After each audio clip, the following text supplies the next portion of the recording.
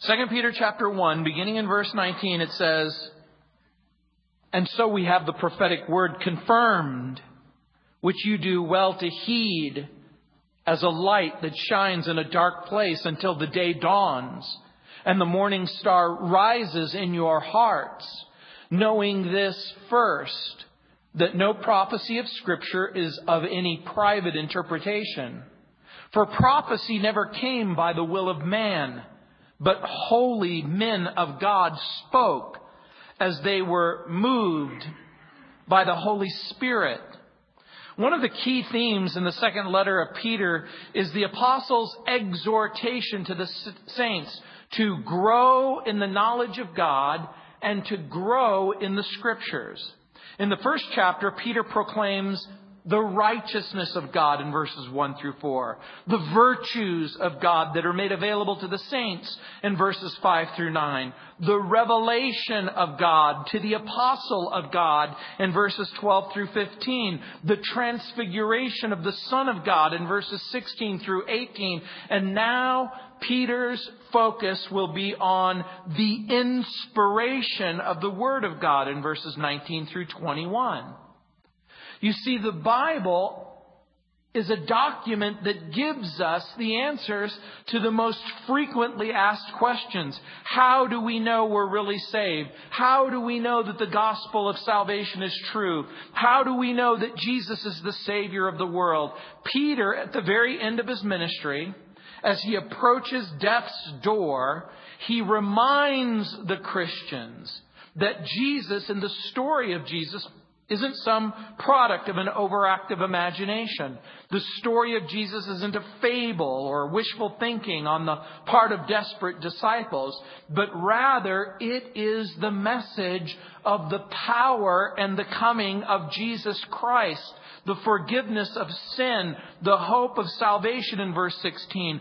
Peter was an eyewitness to Jesus' majesty at the transfiguration in verses 16, 17, and 18. And the Scripture itself is a more sure account of the majesty, the ministry, and the message of Jesus in verses 19 through 21. Now remember, as we've studied the second epistle of Peter, we remember that the Christian life begins in faith. Faith in a person in verses 1 and 2. Faith in God's power in verse 3.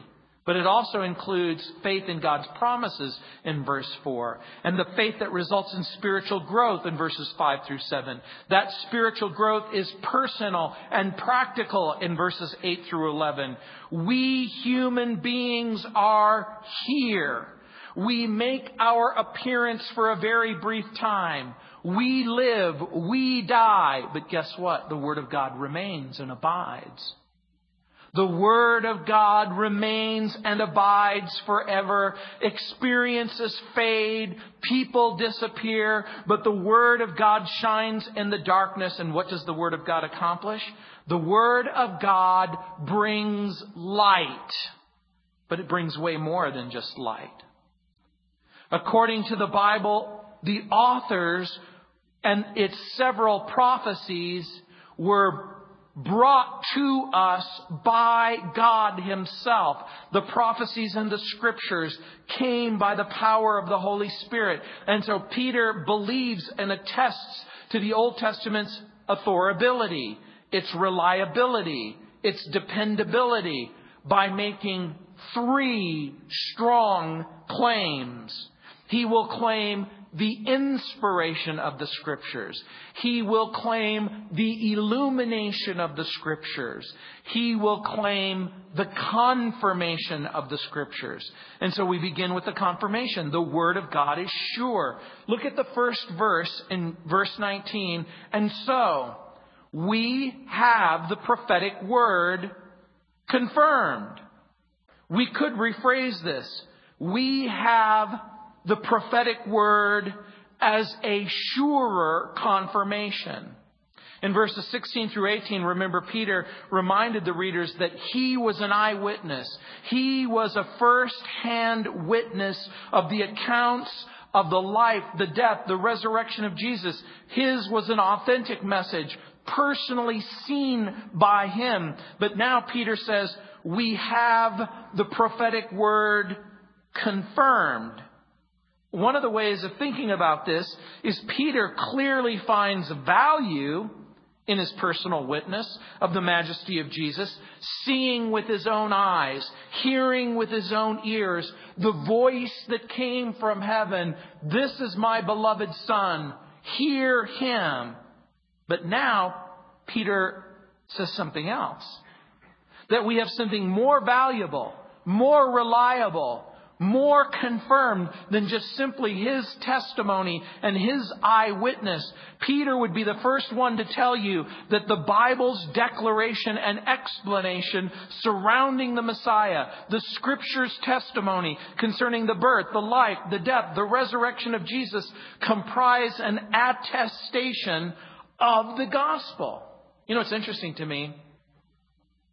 If we could go back in time, or we could take a person from the past and bring them into the present, if somehow you knew that Peter, James, or John were in this pulpit at this very moment, we would have packed the place out. But the reality is that the testimony of Peter, James, and John is contained in the book that most of you brought with you, and that it is far more valuable. Peter reminds the reader that the Scriptures are a powerful and trustworthy source in order to get answers to the questions that you have. We live in a world where symbol is often more valued than substance, and experience is more valuable than truth. You know, in World War II, this week, I heard the story of an American soldier who was met by a South Sea Islander coming from his hut. And the Islander, hoping to find some common ground with the soldier, he brought out his Bible. And his Bible had been given to him a decade earlier by a missionary. And the Islander, hoping to, again, provide some common ground, brought it out. And he said, "This is my most prized possession. In it, it contains the words of truth and life and hope." And the soldier looked at him with disgust and disdain. And the soldier said, "We've outgrown that book." And the Islander smiled and refused to brush. He just simply brushed aside the slight. And he says, "It's a good thing we haven't outgrown it here. Otherwise, we would have been making every effort to make you our next meal." Because you see, when the gospel of hope came to us, we were killing each other and eating each other for dinner. When he says that we have the sure word of prophecy confirmed, he is talking about the reality of the fact that the prophecies in the Bible have come true over and over and over again. Do you realize that the Bible is different from every single book in all of human history? Because it contains in advance prophecies talking about things that have come true. Someone has counted at least 300 prophecies surrounding the first coming and the second coming of Jesus. As a matter of fact, I have a note in my Bible. It says prophecy is confirmed by fulfillment in part. Fulfilled prophecy is a proof of inspiration because the Scripture predictions of future events were uttered so long before the events took place that no human sagacity or foresight could have anticipated them. And these predictions are so detailed, so minute, so specific as to exclude the possibility that they were simply fortunate guesses. Hundreds of predictions concerning Israel, the land of Canaan, Babylon, Assyria, Egypt, numerous personages so ancient, so singular, so seemingly improbable, as well as detailed and definite that no mortal could have anticipated them, and have been fulfilled by the natural elements and by men who were ignorant of them, or who utterly disbelieved them, or who struggled with frantic desperation to avoid their fulfillment. It is certain, therefore, that the Scriptures which contain them are inspired, for prophecy never came by the will of man, but holy men spoke as they were moved by the Holy Spirit. In his book, The Book of Lists, H.L. Wilmington gives 39 descriptions of Christ in the Old Testament. If you want to follow along, what I would recommend that you do is you turn all the way to the front of your Bible and go to the table of contents and begin by putting your finger on the book of Genesis. He says 39 descriptions of Christ are given in all 39 books.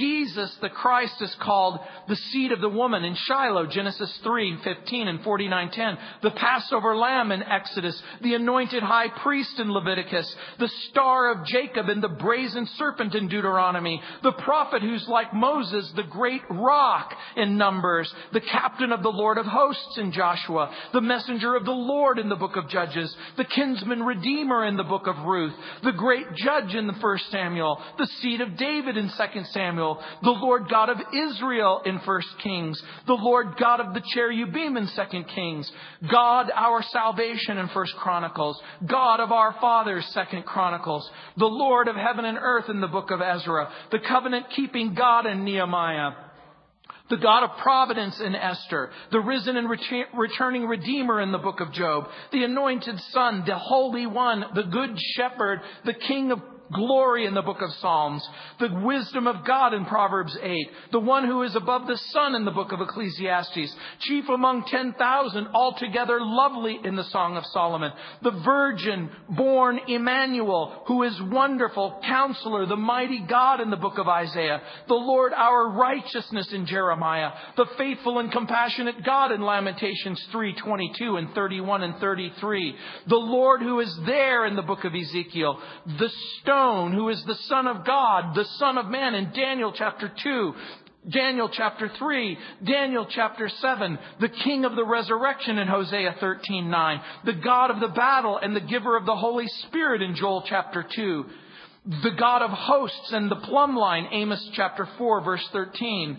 The destroyer of the proud in Obadiah 8.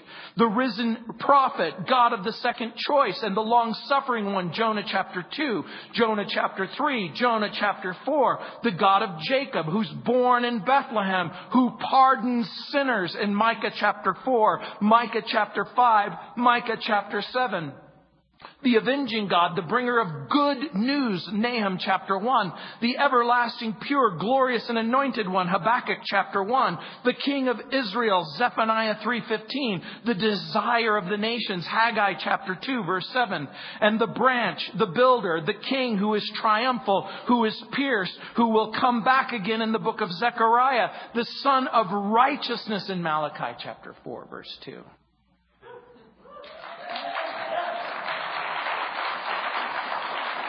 Carl F.H. Henry was fond of saying, there's really only one inevitability, and that is the necessity that the Scripture must be fulfilled.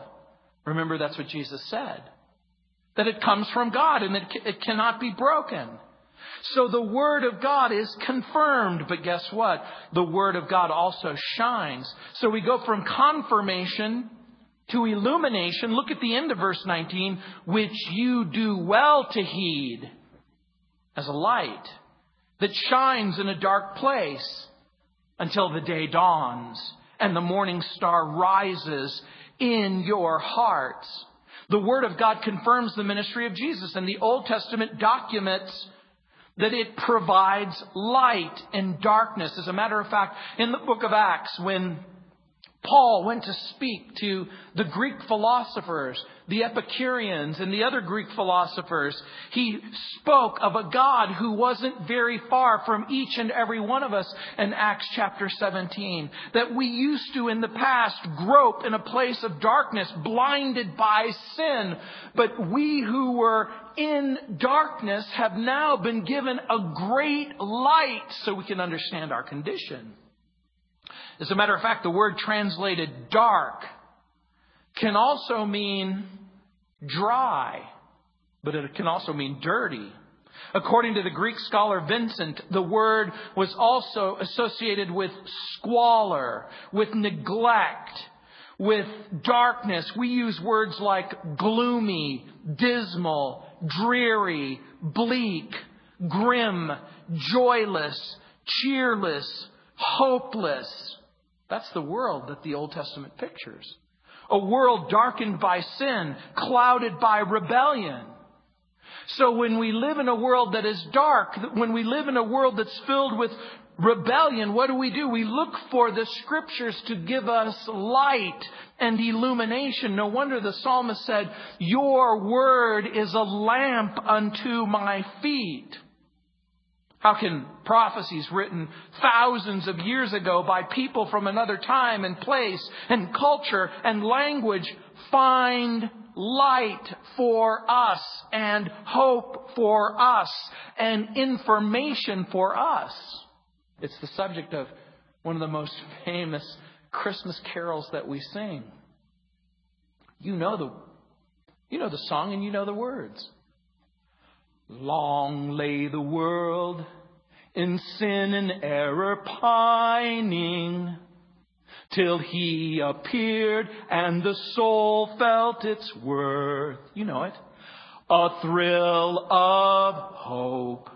A weary world rejoices, for yonder breaks a new and glorious morn. That's what Peter has in mind in this passage. The darkness breaks and the sun comes up and the light shines inside of your heart, and all of the wickedness and the darkness and the emptiness and the terrifying circumstances begins to flood. The thrill of hope. You mean my sin could be forgiven? You mean that there is a God who is willing to do something about my circumstances? That's the point. The Old Testament answers questions. Why do we find ourselves in the circumstance we find ourselves in? We're sinners in need of a Savior. Our mother and our father, Adam and Eve, rebelled against God, and God has taken all of human history as a course in which human beings could be redeemed and reconciled to God. They give us information about the incarnation of Jesus in Bethlehem, how He will be born from a specific lineage. A promise is made to Abraham, and a promise is made to Isaac, and a promise is made to Jacob, and a promise is made to Judah, and a promise is made to David. And all of human history becomes swept in a direction that is going to result in a Messiah coming and redeeming us. That's what the Old Testament does. It gives us information not only about the coming of Messiah, but the second coming of Messiah, and that there will be a terrible judgment, and there will be great battles, and there will be a glorious millennial kingdom. As a matter of fact, the expression, "until the day dawns," is a single Greek verb, diagadzo. It only appears here in the New Testament, and it literally means to penetrate the darkness and shine through so that you can see. I don't know if you've ever been in a dark circumstance where it was pitch black. It's interesting how even one tiny light can occupy a place. And the word daystar, by the way, is one word in the Greek language, phosphoros. In the Spanish language, it's exactly the same. In Latin, phosphoros. We use the word match to translate that. Phos is light. Pharos means to bear. It literally means bearing light, or the light bearer. The word was used of the morning star Venus because it was in the pitch blackness of the darkness. When you saw that first expression of light, you knew that a new day was coming. And that's part of the point that Peter is making, that with the presence of the Messiah, with the new day dawning, with the arrival of the Messiah, we have the first light of eternal life, an everlasting shining. That's the point that he's making. And so the Old Testament scriptures shine through dark places and then give us exacting details of the condition of our heart, that we're sinners in need of a Savior. The prophets denounced human beings as sinful and depraved. I read the story of a Sunday school teacher who was teaching a group of 6-year-olds. And they were going through the book of Genesis, and they were talking about Noah's flood. And they were talking about how Noah and his wife and their 3 sons and their 3 daughters spent 120 days on this ark. And the teacher said to one 6-year-old, "Do you think Noah spent part of his time enjoying fishing?" And the 6-year-old said, "No." "What makes you say that?" "2 worms? Hello." You know what happens when you begin to inform someone with a biblical worldview? They begin to process all information in light of what you've told them. You know, there's a reason why we want our children to believe that the Bible's true in the beginning. It's because we believe it's true in the middle. And we believe it's true in the end. Jesus is called the morning star in the book of Revelation chapter 2, verse 28, and Revelation chapter 22, verse 16. Luke's gospel calls Jesus the day spring from on high in Luke chapter 1, verse 78. No wonder Peter says, "Take heed to obey it." It's one thing to read it. It's even another thing to believe it. But we're called on as men and women of God to obey it. At the post office, a lady was putting a Bible in the mail for a relative. And, the post office asked, "Is there anything dangerous in this package? Can anything be broken in this passage?" And the lady said, "Yeah, the 10 Commandments. They're broken every day."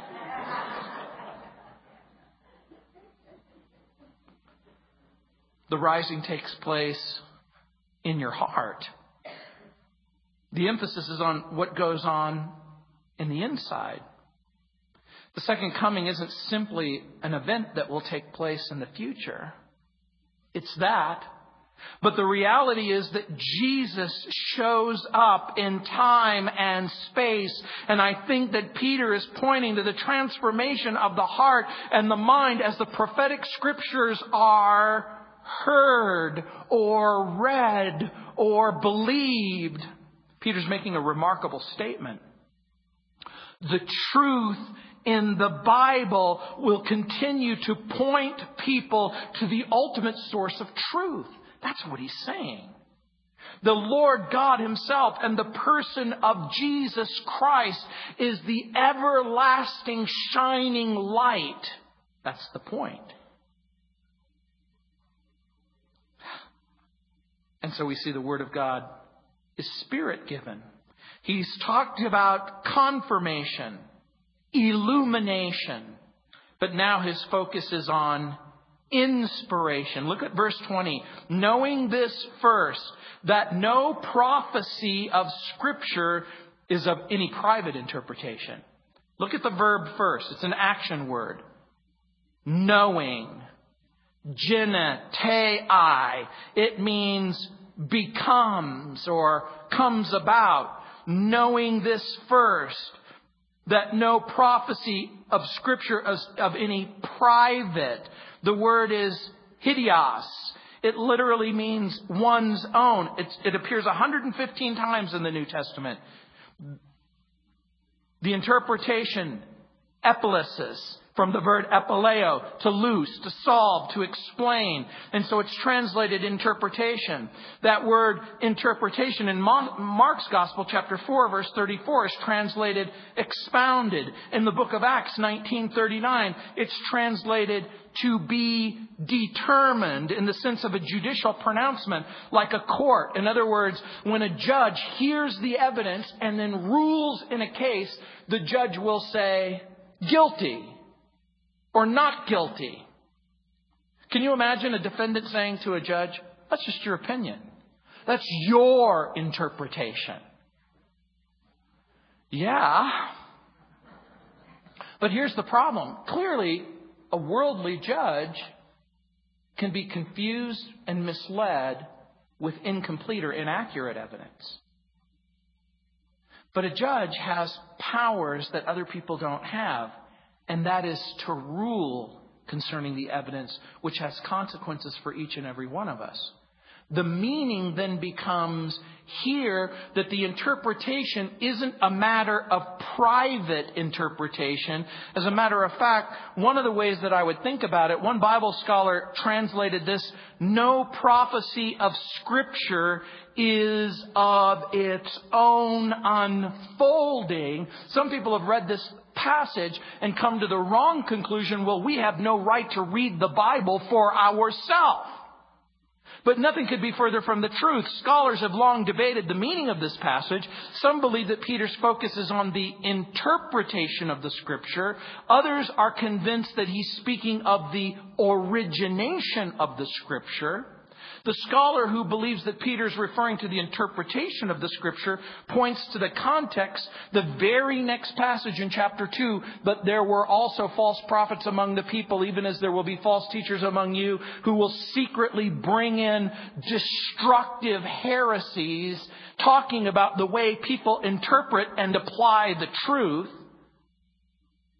I have no doubt that the correct translation probably is no prophecy of Scripture came about by the prophet's own interpretation. I think that that's the way the NIV renders this particular verse.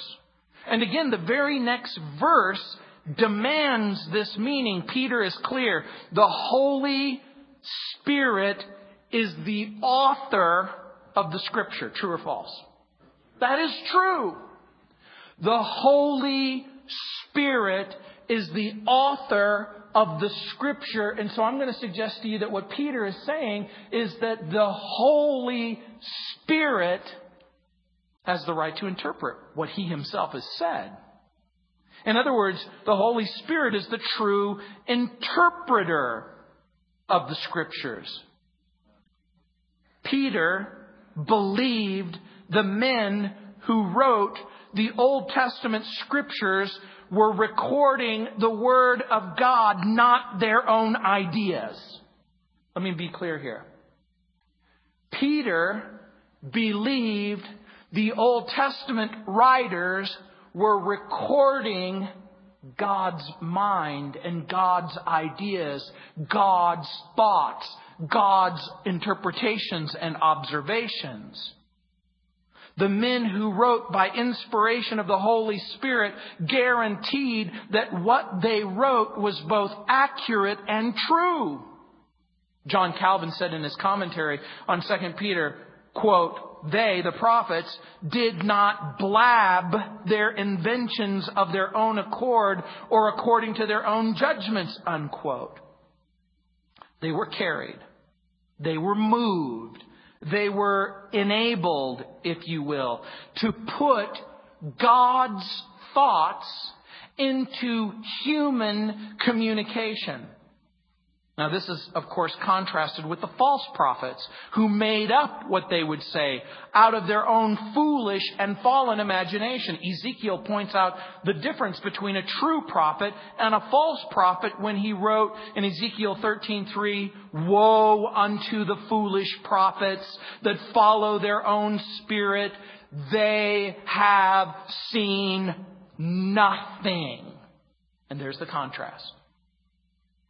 One records the ideas of God, and the one records their own ideas. If the passage refers to the origination or the interpretation of the Bible, in either instance, the bottom line remains. The Scripture is from God, inspired, authentic, reliable. It comes from God. All of it comes from God. Whether you're reading the first 11 chapters of Genesis on the origin of the universe, whether you're reading the lamentation of Jeremiah, whether you're reading the tender Psalms, whether you're reading the tragic story of sin and rebellion in the book of Judges, you're reading God's message. Some suggest that no individual Christian can pick up the Bible and interpret it for himself or herself.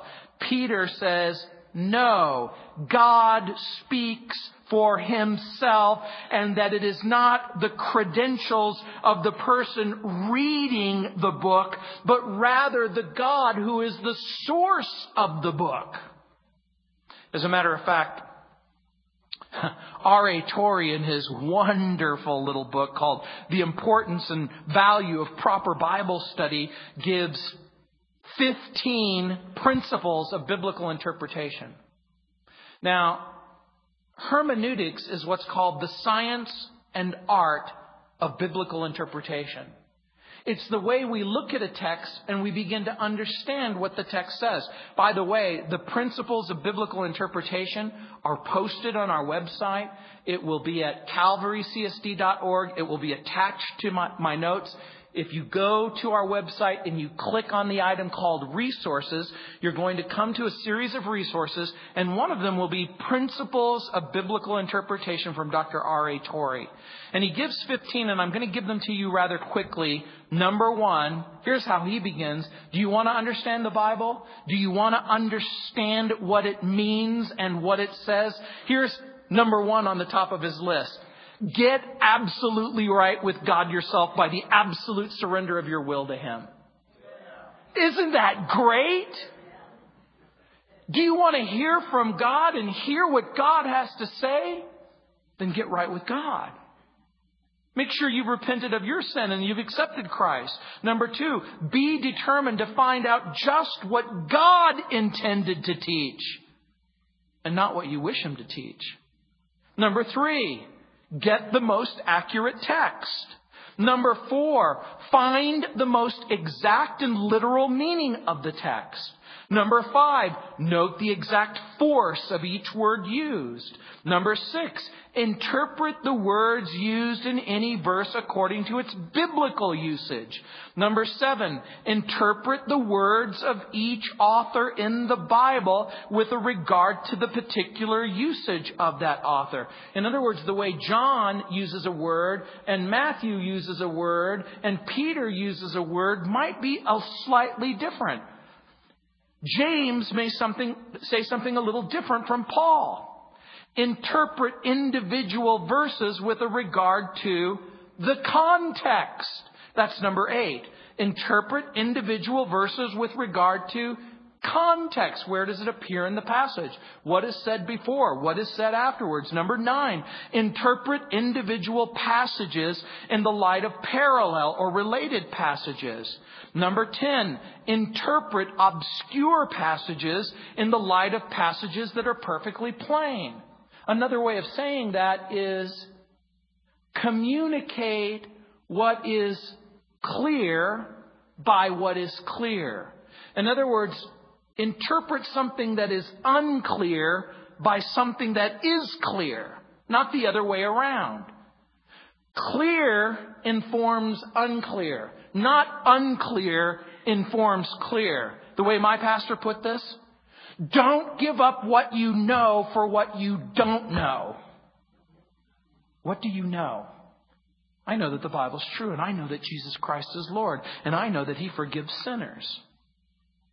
Number 11, interpret any passage in the Bible as those who were addressed would have understood it. You know what that means? The Bible can never mean what it never meant. It had a meaning when it was written. And it had a meaning to the people who were receiving it. And number 12, interpret what belongs to the Christian is belonging to the Christian. What belongs to the Jew is belonging to the Jew. What belongs to the Gentile is belonging to the Gentile. Number 13, interpret each writer with a view to the opinions the writer opposed. Now, I want you to think about that for just a minute. If one writer says you're saved by grace through faith alone, the writer isn't going to say you're saved by grace alone plus something else. You can't have it both ways. You can't be saved by grace alone plus something else if you're saved by grace alone. Number 14, interpret poetry as poetry. Interpret prose as prose. In other words, pay close attention to the genre of literature. Prophecy, history, poetry. And number 15, the Holy Spirit is the best interpreter of the Bible. Gino Geraci is not the best interpreter of the Bible. The Holy Spirit is the best interpreter of the Bible. And so, there is no private source. There is no secret source. There is no human source. The Bible is God's Word. That's the point. In verse 21, look what it says. For prophecy never came by the will of man, but holy men of God spoke as they were moved by the Holy Spirit. The old King James translates this, but holy men of God spoke as they were moved by the Holy Spirit. In ancient times, the word moved was used to describe a ship on the water.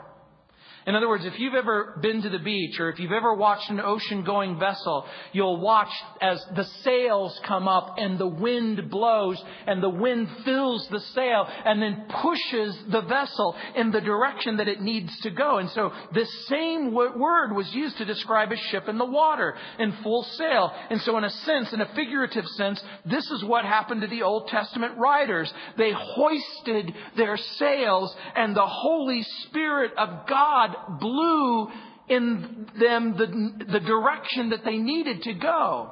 In Major Bible Themes, Louis Sperry Schaeffer and John Walvoord write, quote, as the New Testament was written, the writers were conscious that they were guided by the Spirit of God and freely claimed that the New Testament was inspired equally with the Old, just as David wrote by the Spirit. Remember in Matthew 22:43, Jesus himself said that David wrote as he was moved by the Holy Spirit.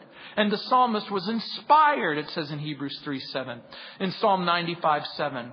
The New Testament claims an equal inspiration in 1 Timothy 5:18. Both Deuteronomy 25:4 and Luke 10 verse 7 are quoted together as equally inspired scripture. In 2 Peter chapter 3, if you just turn the page to verse 15, it says, and consider that the long-suffering of our Lord is salvation, as our beloved brother Paul, according to the wisdom given to him, has written to you, as also in all of his epistles, speaking in them of these things, in which are some things hard to understand, which untaught and unstable people twist to their own destruction, as they do also the rest of the Scriptures. You know what Peter's saying? God used Paul to speak to us a divine communication. As a matter of fact, in the text, in the Greek language, the last sentence literally reads, being borne along, phero, menoi, by the Holy Spirit. Men spoke from God. Charles Biggs translates this, was born, as it came from heaven to man. And this is perhaps the strongest statement in the New Testament about the divine origin, about the divine authority of the Old Testament scriptures. And clearly another strong statement is made by Peter's fellow servant Paul in 2 Timothy 3:16, where he says, all scripture is given by inspiration of God. The word translated inspiration is theo, God, pneustos, breath or wind. The idea is that it is God breathed. In other words, when you inhale, whatever it is that you inhale, it becomes a part of you. And when you exhale, you are exhaling a part of you. The point that Paul is making in 2 Timothy chapter 3, verse 16, when he says all Scripture is given by inspiration of God. It is God-breathed. That means that the moment that it proceeds from God, it proceeds from God in all of His character and all of His perfections. Question. Is God capable of error? Is God capable of being the author of wickedness or error? And see, this is the point that the Scriptures are making. The Bible comes from God. And see, there's the rub. The rub is it comes from God as a divine communication, but what about the parts that you don't agree with? Or the parts that you don't believe? And no wonder Paul writes, it has supreme authority for doctrine, for reproof, for correction, for instruction in righteousness. How does God do that? How does He inspire the Scripture, allowing for human individuality and authorship, and at the same time produce a document that is from God and without error? You know, if I were to ask you any other question, how did God create the heavens and the earth? How do you explain reality and existence? How do you explain that the eternal, self-existent God could become a human being, never jeopardizing whatever it means to be God, and fully and completely entering into humanity's circumstances? Let me give you an illustration. Just like a boat carries passengers to their final destination, and just like people are free to roam about the boat, their freedom only extends to the bow, to the front of the ship, and to the rear of the ship, and to the left of the ship, and the right of the ship. If you leave the ship, you're no longer in the ship, you're in the water. Just like that, God gave freedom to people to move about the circumstances of their humanity, all the while pointing the boat in the direction that it would go. I know that the explanation isn't complete. I know that the issue of illumination and inspiration in some very real senses somehow taxes the very limits of our comprehension and explanation. But make no mistake about it, the Bible's true. You know, D.L. Moody's favorite sermon was one given by R.A. Torrey. And that's the other thing I want to point out to you. There is a link that's going to be posted at our website. It is to the R.A. Torrey archive, and there you'll find a complete sermon by R.A. Torrey entitled 10 Reasons Why I Believe the Bible is True. When D.L. Moody and R.A. Torrey would go about the country and they would visit overseas, often Moody would say, "Torrey, teach that message on why I believe the Bible is the Word of God." In his 10 reasons, Torrey wrote, number 1, the testimony of Jesus Christ. In other words, the first and foremost reason why Torrey believed that the Bible was true is because Jesus believed it is true. Now you might say, I believe in Jesus, I just don't believe the Bible's true. Really? What kind of Jesus do you believe in? Do you believe in the Jesus in the New Testament who believed that the Bible is true?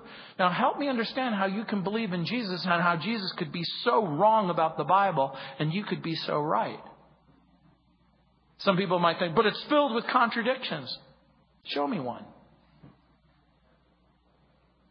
And then show me another one. I got to tell you, Dr. Geisler was here and he reminded us that there are difficulties in the Bible. There are problems and difficulties. But whenever I've had a problem with the Bible, I've discovered something, that most of the problems are resolved rather easily. And the major problems I had with the Bible wasn't the problem at all. I was the problem.